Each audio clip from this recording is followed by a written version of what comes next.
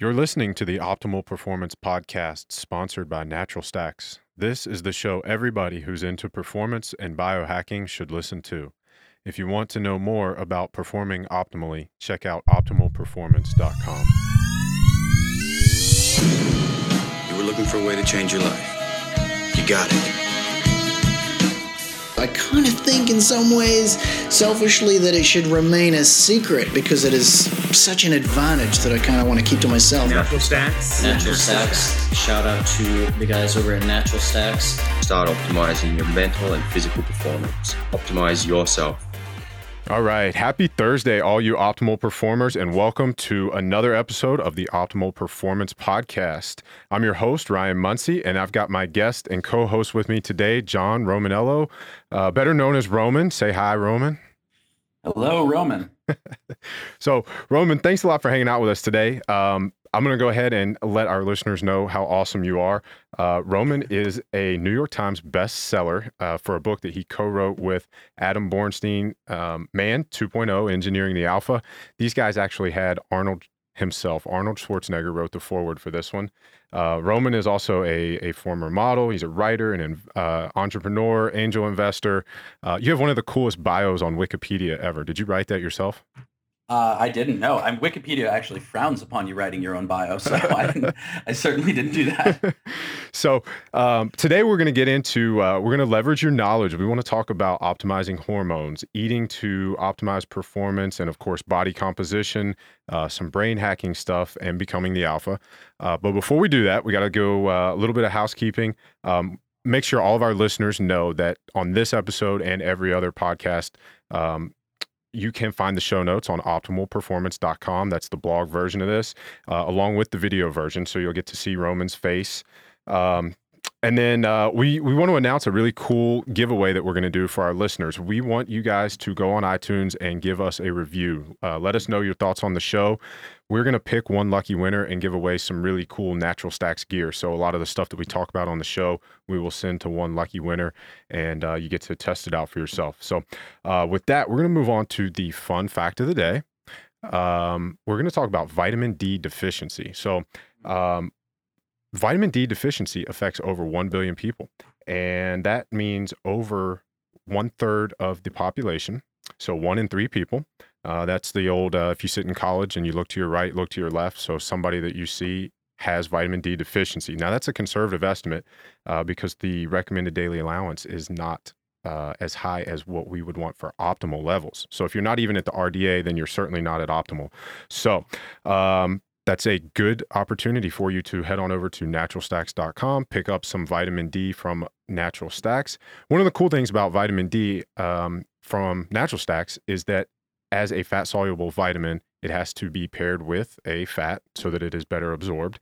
And we use coconut oil, not some substandard fat that you don't want. So you hear a lot about extra virgin coconut oil and trying to get more of that in your diet. So that's one of the reasons Natural Stacks is one of the coolest supplement companies on the planet. So with that, we're going to get back to you, Roman, a guy who is in Southern California, soaking up plenty of sunshine, doesn't need to take any vitamin D, do you? I don't typically supplement with vitamin D now that I'm in California, but when I lived in New York, it was essential. But to be honest, vitamin D is one of those why not supplements, right? It's like something everyone should take. And it's even a high quality vitamin D supplement like Natural Stacks, relative to the other crap that you might be buying, it's so cheap. It's just like, why would you not do that? One thing about vitamin D in particular that people should be aware of is the link between vitamin D deficiency and compromised testosterone production. That's something that I take pretty seriously. Testosterone is a huge feature of everything that I do. Vitamin D does a lot for you, and it's, if you can get outside and hang out on the beach for an hour, great. It's free, but if not, the Natural Stack stuff is high quality. It's already in coconut oil, which is great because you hit your fat macros. And it's effective for a number of reasons, which we can touch on later. It's almost like you read my mind because our very first question that I want to talk to you about, you are huge on optimizing hormones. This seems to be something that's very near and dear to your heart. I think it's really cool because a lot of strength coaches and personal trainers out there, it's almost like they miss this boat. It's a very important aspect in health and wellness. And, tell us why that's so important to you. Well, to me personally, it's something. From a professional standpoint, it's something that I deal with my clients, right? It's something that can be the difference between high performance and no performance. But the reason that I went down that particular rabbit hole is when I was about maybe 25 at the time, so it was about 8 years ago. I'm 33 now. I went through a period of very low testosterone relative to where I was supposed to be. And I didn't realize that at first. I had gotten my testosterone levels checked when I was 22. Very, very high testosterone levels, as you tend to have at that age. I was like 890 or in that area. And then I was 25, it was about 3 years later, high stress, all sorts of messed up things going on. And I was in this relationship with this super hot Polish chick who had a name like a James Bond villain, which I will not repeat out of respect for her privacy. But we were dating for like a year and a half, and then all of a sudden we just stopped having sex completely. And after some reflection, I realized that I was the reason for that. I was not interested in sex at all. And anyone who follows me or reads my blog knows that that is atypical for me. I am a man who has dedicated his life to the improvement and acquisition of sex. So I spoke to a few people, tried to figure out what was up. My libido was severely compromised, and this led me to look into testosterone. So I got my T levels checked, and at that point, I believe I was in the high 300s, mid 300s, and here's the problem with this.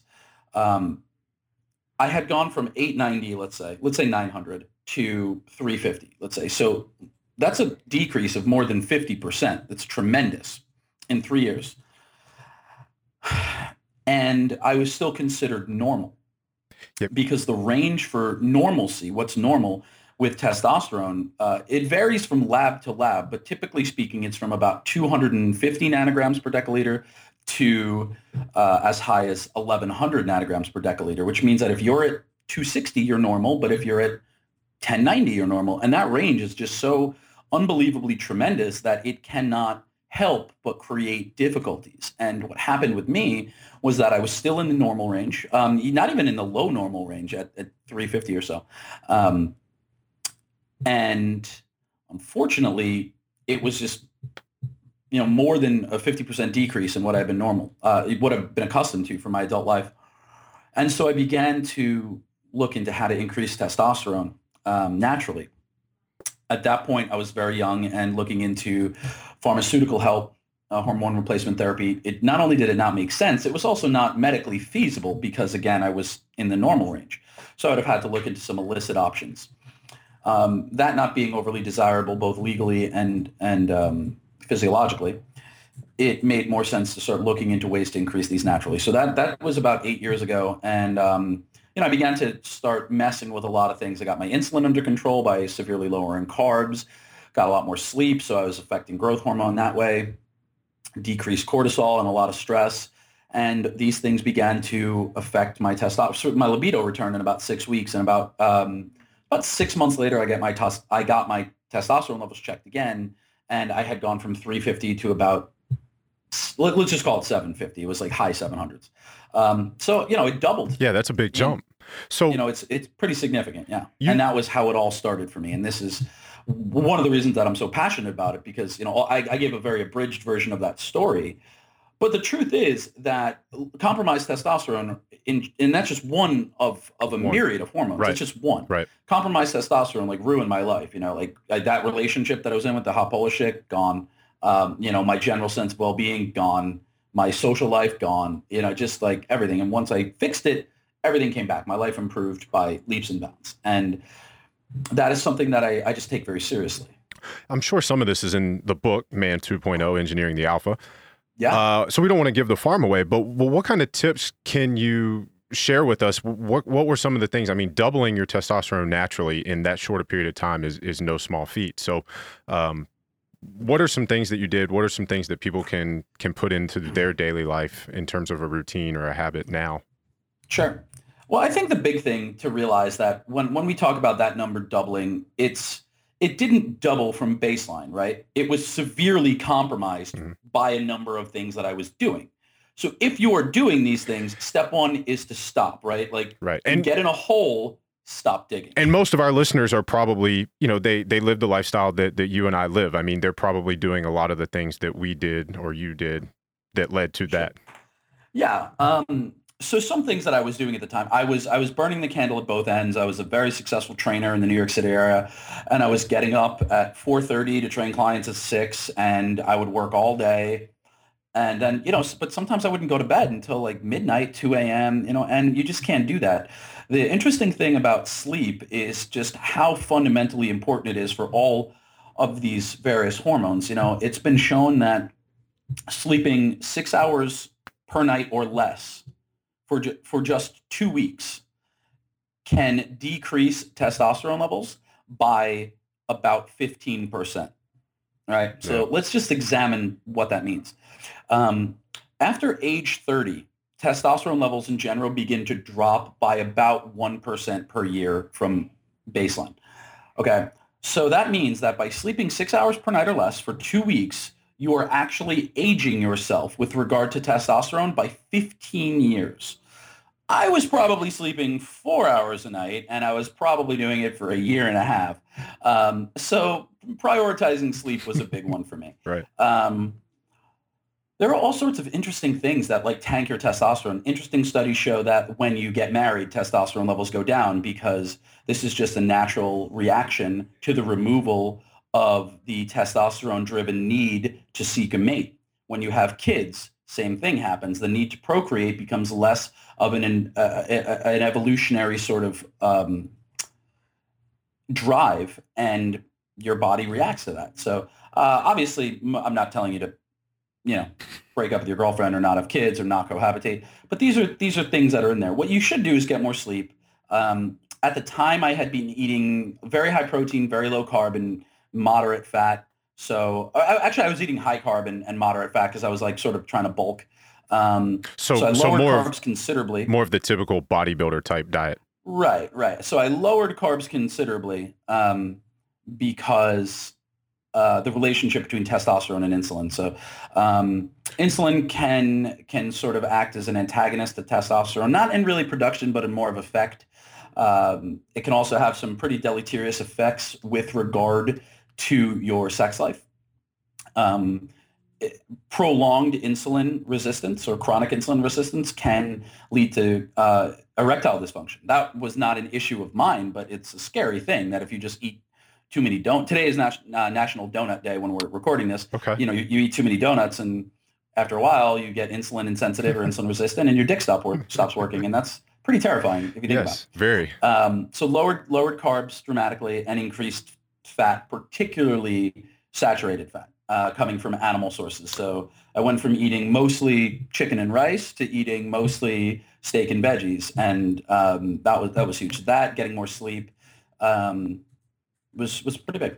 It's really interesting that we're going down this road because our previous episode, the one that's going to be right before you, was with Sean Hyson, a friend of yours and a guy that we both know.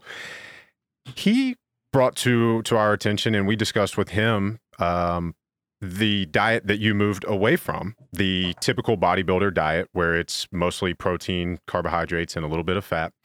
More of a moderate approach, the way you say you used to do, where he found that provided the best results based on scientific studies for the bodybuilding goals, if you will. And that was what we kind of got into, where if you are somebody who's been following a paleo type diet or a bulletproof type diet, one of the ones where, like you mentioned, it's more wild game, grass-fed meats, veggies, and typically lower carb, for all the reasons that you just mentioned, that the one that Sean presented in his research was almost opposite of what most people are talking about now. So, you are somebody, you recently blogged about the difference between scientific studies and anecdotal evidence. Right. So how would you reconcile the difference there in those two? Well, I think it's also dependent on like goals, right? And lifestyle. I would say that most people who take bodybuilding seriously and are eating chicken and broccoli, moderate, carbohydrate, low fat. Every bodybuilder I've ever known takes bodybuilding seriously enough to make it a priority. Mm-hmm. And when I was a bodybuilder and I was eating that way and I made it a priority, I had tons of success and no health issues. Where I started to get fucked was when I stopped making bodybuilding the priority and made my business the priority and nothing else changed. Right. So I think for, physique enhancement, one thing works really well, particularly if you're prioritizing physique enhancement in the way that you train and the lifestyle that lends itself to that. But when you are trying to be a high-performing human who is trying to have to build an empire and make a lot of skill, I was also skipping workouts, right? I didn't change my diet, but I was like, well, I have to take all these clients because I got to make money and I have to write all these articles. And your fitness is the thing that goes by the wayside. So I don't think there needs to be a reconciliation between these two disparate ideas. What I think it's that, like anything else, there are things which have a higher level of applicability to a certain paradigm and things that have a higher level of applicability to other paradigms. So I think that the Tim Ferrisses of the world and the Tucker Maxes of the world who have these high stress jobs, who are not doing marathon training sessions for 2 hours. Right. Guys I have a more relaxed lifestyle and I can train for 2 hours a day, which I love. But at the time, if I got in 45 minutes, it was, I didn't need 300 grams of carbs to recover from a 45-minute workout. I just didn't. Right. Particularly because I'm a little bit carb sensitive. So again, I really think it's just I just don't see the need to pit things against one another, right? Right.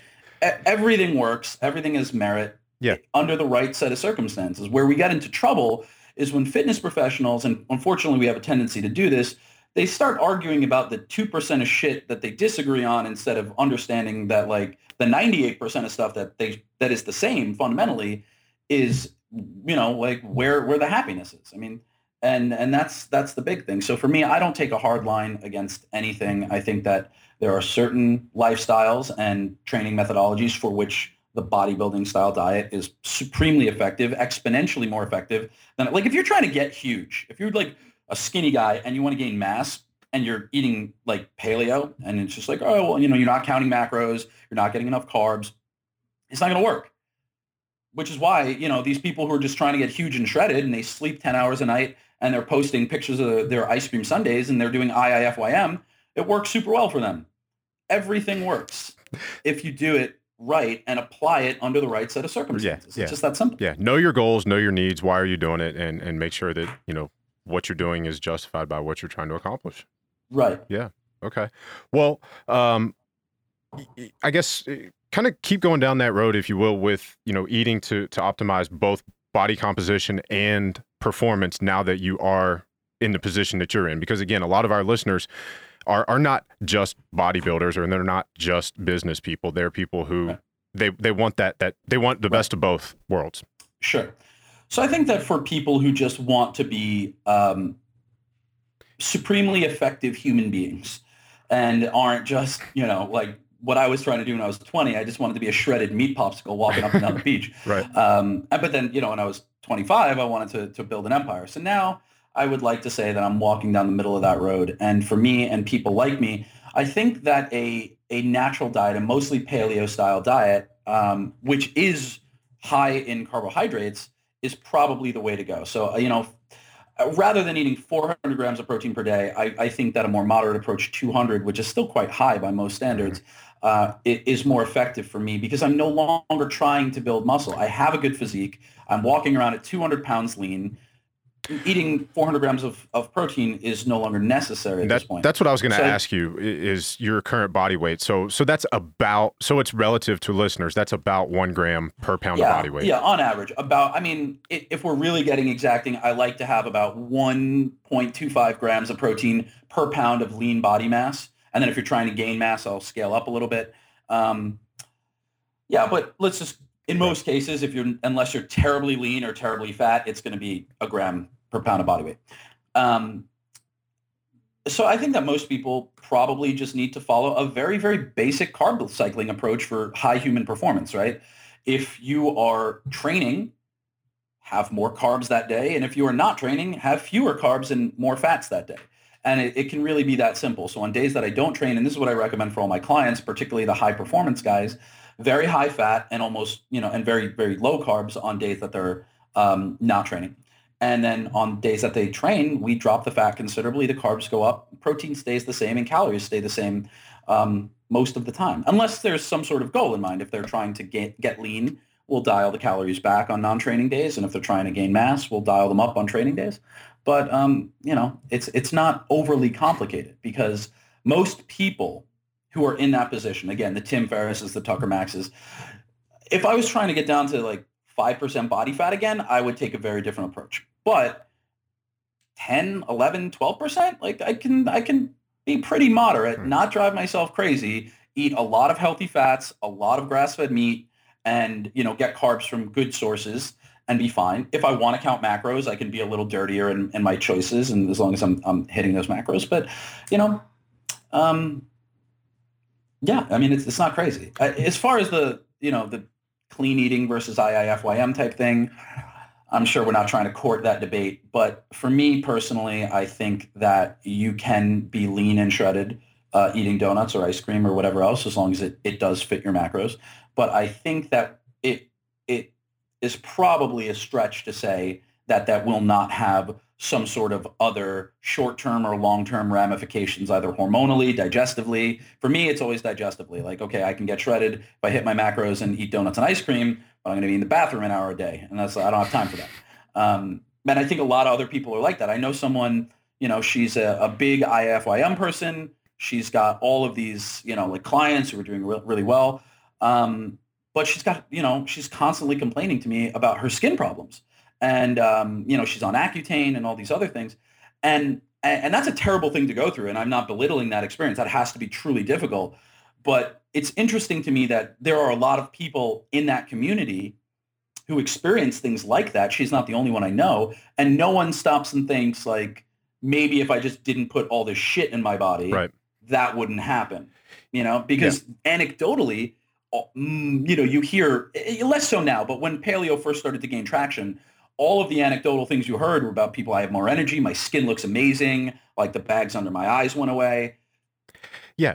And it's not so much because what you are eating, but what you have stopped eating and stopped putting in your body. And, it's funny, if you stop putting toxins in, your body doesn't have to, expel them out somewhere. Right. And again, I'm a cheat day guy. I have no fucking problem with ice cream. I have no problem with donuts. I have no problem with In-N-Out Burger. Eat whatever you want. I just think that it's probably a little ignorant to assume that you can subsist entirely on that and you're going to feel the same. You might look the same or just as good or better, but you're not going to feel the same. You're not going to perform as well as you would on a diet where you are not eating those things. I just think that's probably the case. So can I prove it? No. Do I have a study? No. If you're one of those PubMed trolls who's going to ask me to back that up with a study, I don't have one. Don't waste my time. Your email will not be answered. I'm just saying I have a brain and I use it and I've seen the results. Yeah. So I want to know what Roman's brain can concoct for a cheat day. But before we do that, we're going to pause real quick. Sure. Hang on just a second. Okay. So what is a cheat day for you, or tell us how you structure them, what you do. I know at one point you fasted the day after. Do you still do that? Oh, so I'm not doing a lot of cheat days anymore. So for me, a cheat day is part of a dietary strategy that is intended to accelerate fat loss. And the way that looks for my clients who are doing it is that they'll generally eat pretty low calories for a week or two, and then they'll have this cheat day. And the reason for that is that when you are eating low calories, leptin levels drop. Leptin is a master hormone. It is produced in the fat cells, and it is responsible in part for the production of thyroid hormones T3 and T4. So it's a regulatory hormone, and it affects the rate of metabolism by virtue of production of those hormones. Leptin production is influenced by two things. First, the amount of fat that you have, because again, it's produced in the fat cells. So the more fat you have, the higher your leptin levels are, and the higher T3 and T4 will be, which is why it's super easy to lose fat when you have a ton of fat. And that's why fat people can lose the first 50 pounds quicker than the last 5. Mm-hmm. The leaner you get, the lower your baseline leptin levels are.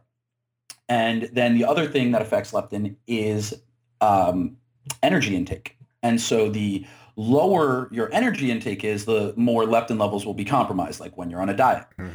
And so I take advantage of this. My clients tend to eat pretty low calories for a week or two. Leptin levels drop. They lose as much weight as they can via that energy manipulation.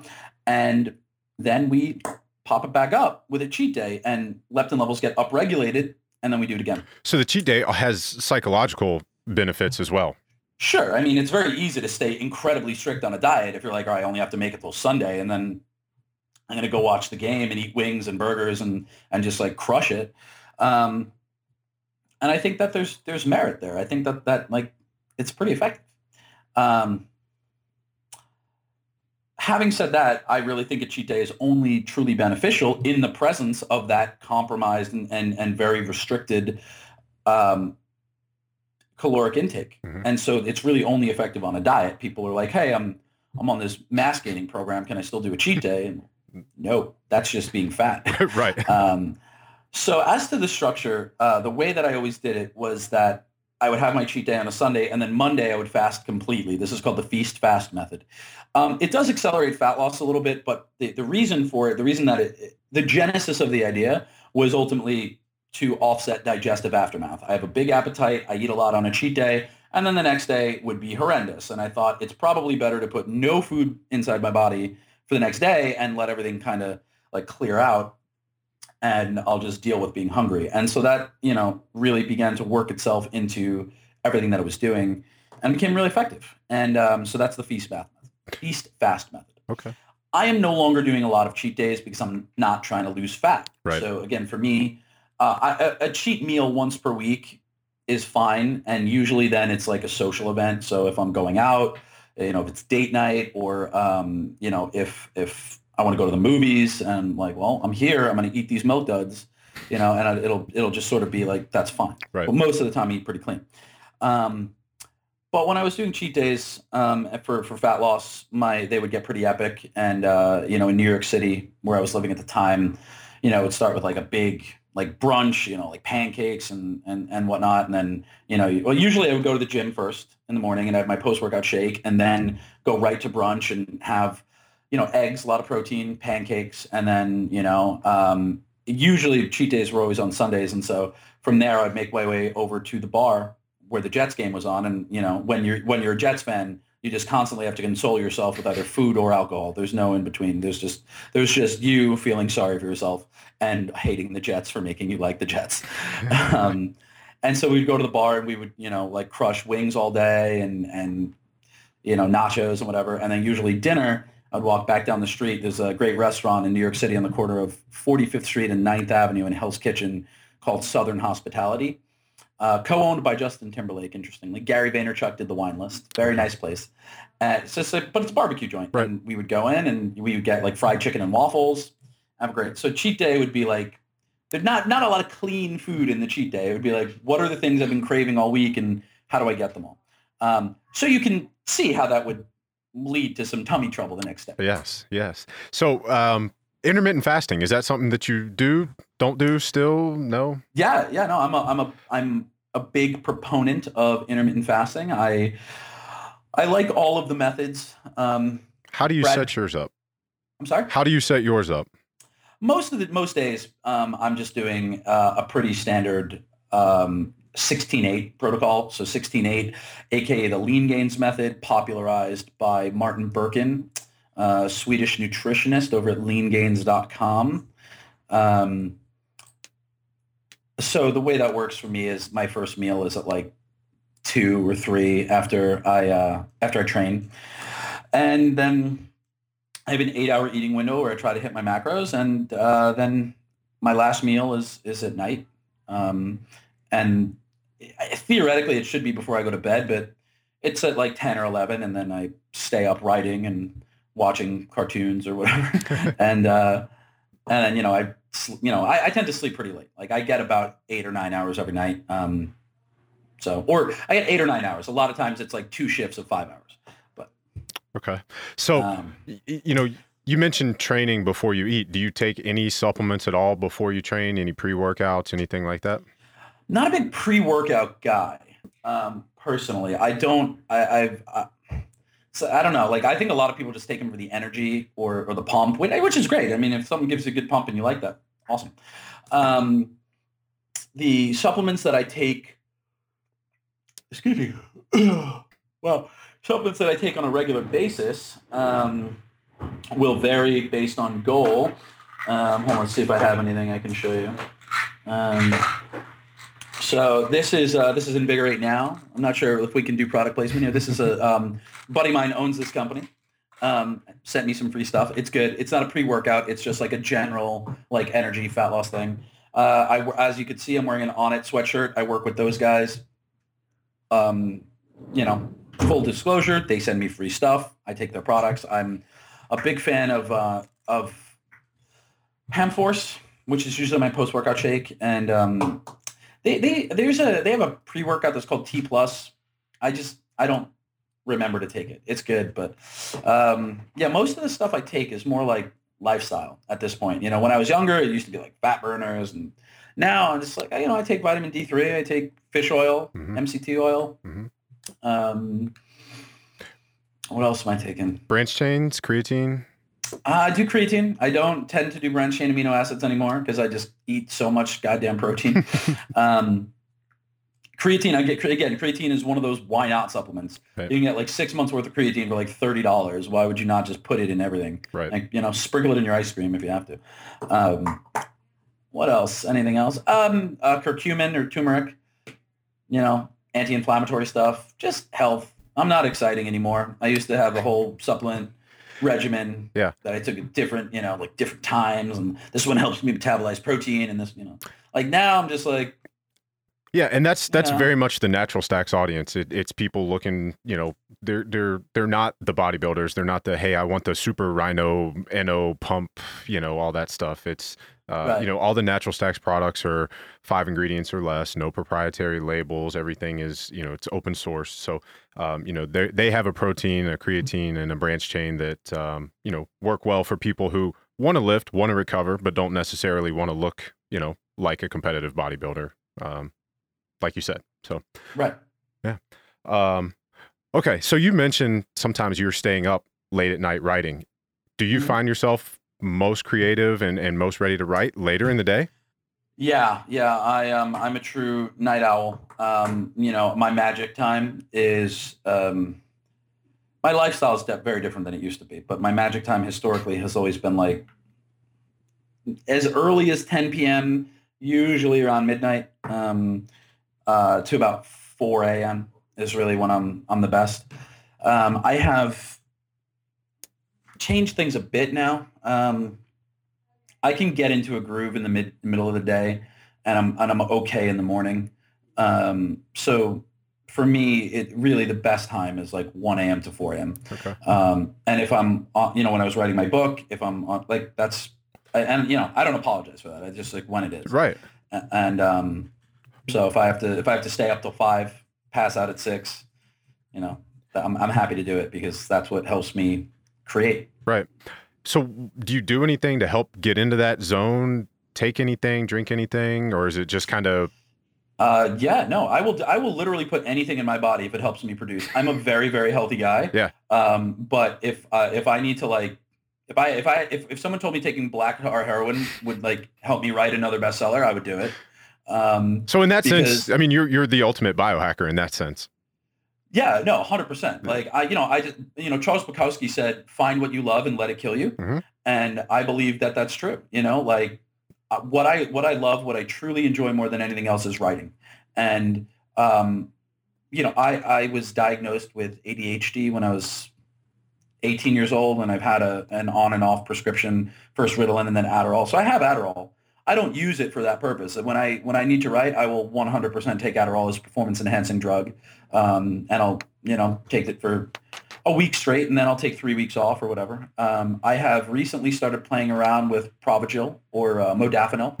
Mm-hmm. It's okay. You don't need to sleep as much on it. You get no crash. It's not a big like up and down type drug. It's just a little bit of smooth energy. A lot of alpha brain. And as far as drinking, fucking bourbon, just straight up whiskey to the dome. I'm very Hemingway about the whole thing. I'm absolutely fine with the fact that, one day at the absolute moment I finish my great novel, someone may find me dead on the floor, and I'm okay with that. Okay. So everything else I do in terms of keeping myself healthy is to allow me to get there,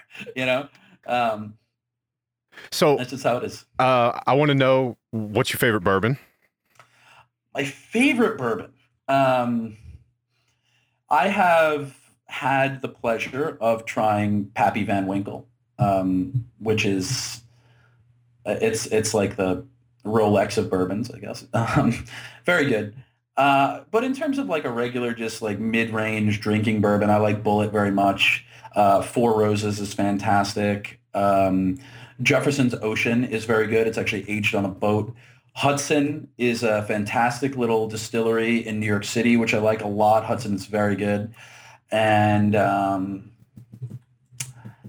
don't know, anytime you want to just go slumming and drink something cheap, I think Makers is a solid choice. Like I wouldn't put Makers in a cocktail, but if someone wants to take shots, I think Makers is fine.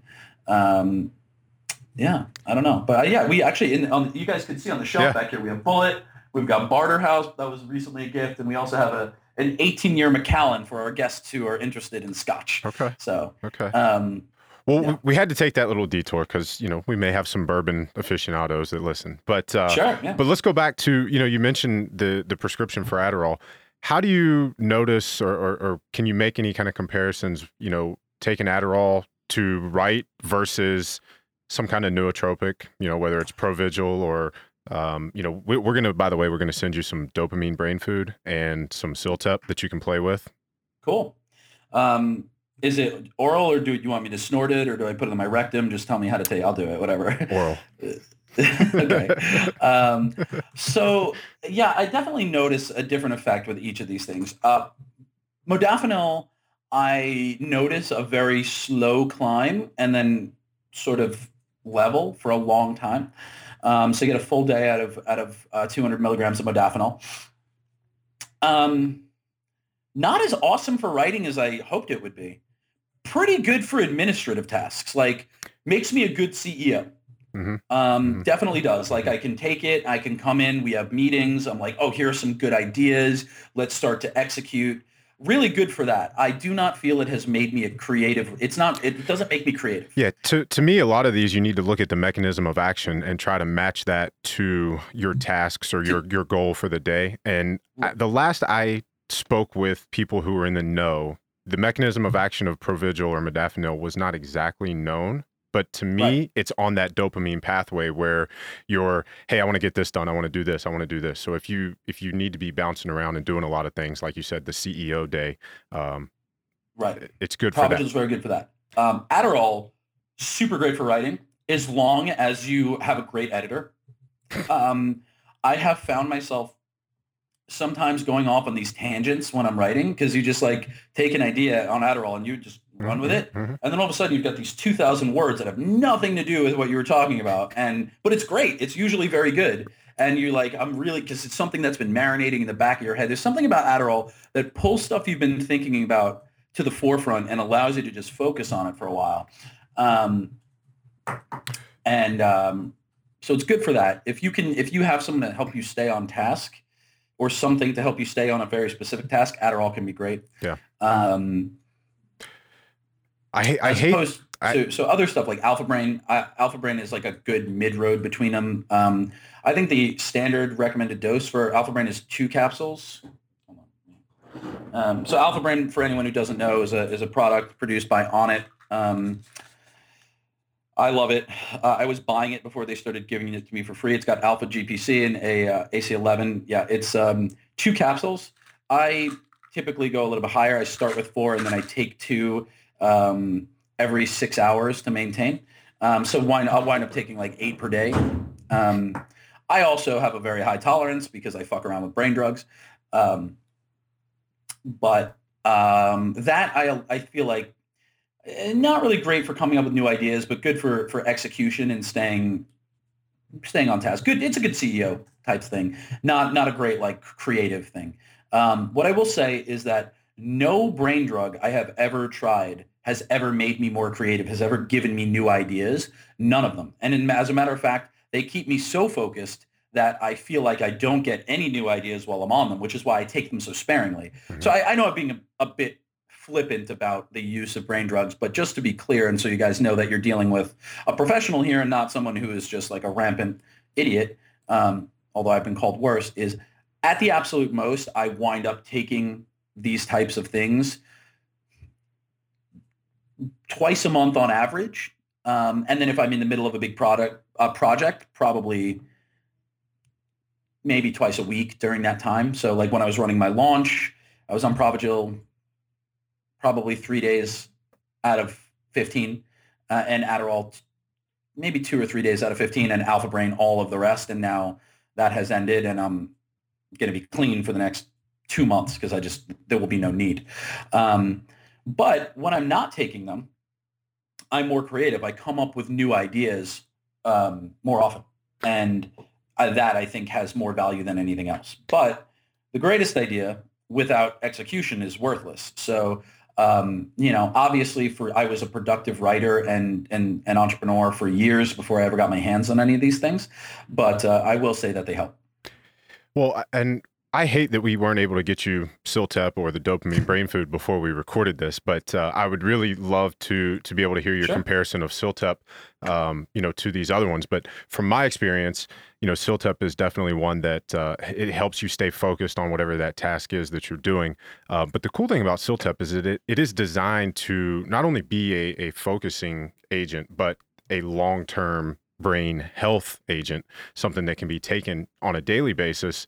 For a lot of people who have ADD, it has been taken and they're actually able to replace their prescription medications with it. Now, I mean, I'm not a doctor, so I can't say to do that, but anecdotal evidence. So Ciltep, it's unlike any other nootropic. It's a simple, all-natural formula, and it works by increasing the number of messenger systems inside of your brain cells. So it enables neurons to quickly communicate with each other, and you can retain information. It's going to make you feel more engaged and efficient at whatever mental task you might be doing. It enhances your mental capacity. You don't have to rely on external or you're not actually altering neurotransmitter levels. And I think that's very important for long-term brain health. And it acts inside of the cell to naturally strengthen connections between the neurons, promoting and improving learning, memory, cognitive function. And like I said, it has an open source formula. So you know exactly what you're taking. You know the exact amounts of all of the ingredients. There's only 5 ingredients. The formula was actually community developed over several years with thousands of different computer coders experimenting and posting their results in an actual forum on the internet before it was ever released as a finished product. Wow. Yeah. So like I said, that's what we'll send you some. That'd be great. Yeah, I'm excited. I'm looking forward to it. But it helps to potentiate long-term coding and recollection, making memories and things like that. So it can help make you smarter the more you take it. That's very interesting to me. I'm a big fan of becoming smarter. Yeah. Although I will say memory has never been my issue. I have a very interesting relationship with memory. I have a near eidetic memory for anything that I read. I can recall most conversations with startling accuracy. The only thing that I cannot remember is my schedule. Like literally, I had to be reminded 3 times today about this podcast. Really? No, I cannot. I just can't get my schedule together. No idea. So Jeffrey's the man. Yeah, Jeff is like, okay. He's the guy. Okay. But fortunately, Jeff is so good that I just promoted him. So now we have to find a new person for Jeff's old job of making sure I don't break anything. So it's very interesting. I can recall, entire passages from books I read when I was 8 years old. I have an unbelievable affinity for near perfect recall of historical stuff. And I am probably better at movie quotes than anyone you've ever met in your life. So I'm so good at it that anytime anyone misquotes a movie, it's like nails on a chalkboard to me. Okay. But again, no idea where I'm supposed to be at any given time Huh? at all. And also, like, ever since I started using like GPS to get around, I'm horrible with directions. I used to be awesome. I have a great sense of direction in the wilderness. I was a Boy Scout. I can do all that stuff. But like driving on the streets of LA, nothing. Yeah. I got nothing. I think it's cool that you are hyper aware of how your brain works, what your strengths and weaknesses are, because as an optimal performer, no matter what you're trying to do, you need to know your strengths and weaknesses so that you can play to those strengths. And, as you've done with whether it's a secretary or a scheduler or whatever you want to call them, you put things in place that shore up your weaknesses. Yes. I think that probably the biggest, I don't know if this will be super relevant to the people listening to this podcast, but maybe there's some business people or fitness professionals. I think that the single biggest thing that people can try to do is overcome their weaknesses. Don't spend too much time doing shit you're not good at, because you're probably not ever going to be good. Like, obviously self-improvement and self-edification is super important, but like by the time you're 30 years old, you pretty much know if you're just not good at math. Don't do it. Just have someone don't do your accounting. It's stupid. Just pay someone to do that for you. I'm obviously not, I have interviewed a lot of people for a lot of jobs. And it's amazing to me that on 100% of applications I've read, the term detail-oriented has popped up. Who are all these detail-oriented people? I've literally never said that about myself. I am not detail. I am the opposite of detail-oriented. Right. I am big picture. Yeah. I am a visionary. Yeah. I will come up with great ideas, and I will help get them started. And then after 2 weeks, I'm going to get bored, and I'm going to pass it off to someone else, or it'll never get finished. Yeah. I just I can't. I don't have the attention span. I'm not a detail person. I totally relate to that because that's definitely how my brain works too. So, okay. Well, let's count that as your first tip. Don't try to overcome your weaknesses. Sure. Okay. So now we close every podcast here with 3 tips. That'll be your first one. So give us 2 more tips that can help our listeners perform at their highest level. Obviously get enough sleep, but I think this is another more lifestyle one. I really think just say no to things you don't like. Just don't do it. It's going to suck out your time and your energy. And in the end, you're probably not going to be that much better for it. I have this tip that I give people. It's like, you should find something that you hate and do it every single day for 30 days. And then if you still hate it, never do it again. Because in my experience, I have found that a lot of times people think they hate something, but what they actually hate is the fact that they're bad at it. And once you get over that suck threshold and you're like, you have a baseline level of mediocrity, you no longer have the emotional attachment to that, I hate it because I suck at it, then you can make an objective decision about whether or not you actually just like don't like it. And so I think that trying to figure that stuff out, embracing the stuff you suck at for very short, sprinty periods of time is important. And then if you don't like it or you're not good at it or it's not for you, just never, ever, ever do it again, because it's going to make you so miserable. Saying no is the most liberating thing you can do. It increases productivity. It increases happiness. It makes your relationships better. And, you're going to enjoy it. Right? Everyone's afraid to say no because nobody wants to be a dick. But when you start saying no and you get good at it, you're going to love it. People are going to be like, hey, do you want to go see a play tonight? And you're like, nope, I don't like Broadway. I'm not doing that. Instead, I'm going to go home and rewatch season 1 of Game of Thrones because I'm confused as hell about all the things that are going on in season 5 or whatever. So that's another tip. Say no to things you don't like. Like, really be aggressively protective of your time. Mm-hmm. And here's another one. I don't know. I'm just sort of like on a self-development kick. So I'm giving you things that are probably not really cogent in like a fitness way, but what I think is this. I think this is the last tip, and it's do the right thing. Every decision that comes across your desk, every single choice you make is an opportunity to show your quality. It's an opportunity to be the kind of person that you want to be. And I think that most people, they really get caught up in in the minutia of decision making, when in actuality, most big decisions are very simple. If you do not know what to do, just step back and do the right thing. Do the one that most people who were not involved in the situation would say that's the right thing to do. Or if most people you know are assholes, do the one that they say you didn't have to do that, but it's amazing that you did. Like, always be the bigger, like, just go out of your way to do the right thing, to be a good man, to be a good woman, to be a good person. And I think that if you do that, you create a life of hardship for yourself. But it's hardship that comes at the cost of consistently feeling good about yourself. And I think that that is worthwhile. If feeling like you've done the right thing, if never having like to live a life of regret or like feeling like you did something shitty, you know, if that comes at the cost of like life being harder, I think that's okay. Mm-hmm. You know, there's the fact of the matter is you will learn this if you haven't. If you have young people listening to this podcast, understand this now. There's a couple of quotes that you've probably heard. The road to hell is paved with good intentions. No good deed goes unpunished. Those are two that you're familiar with. One that you might not be familiar with is this, and it's a startling percentage of problems in your life will arise as a direct result of trying to do the right thing. Do it anyway. Always do the right thing. Just try to do the right thing, and you'll never be unhappy, because even when you're miserable, at least you know you did the right thing. I think that's great advice. I think that's great to close on. Roman, thank you so much for your time.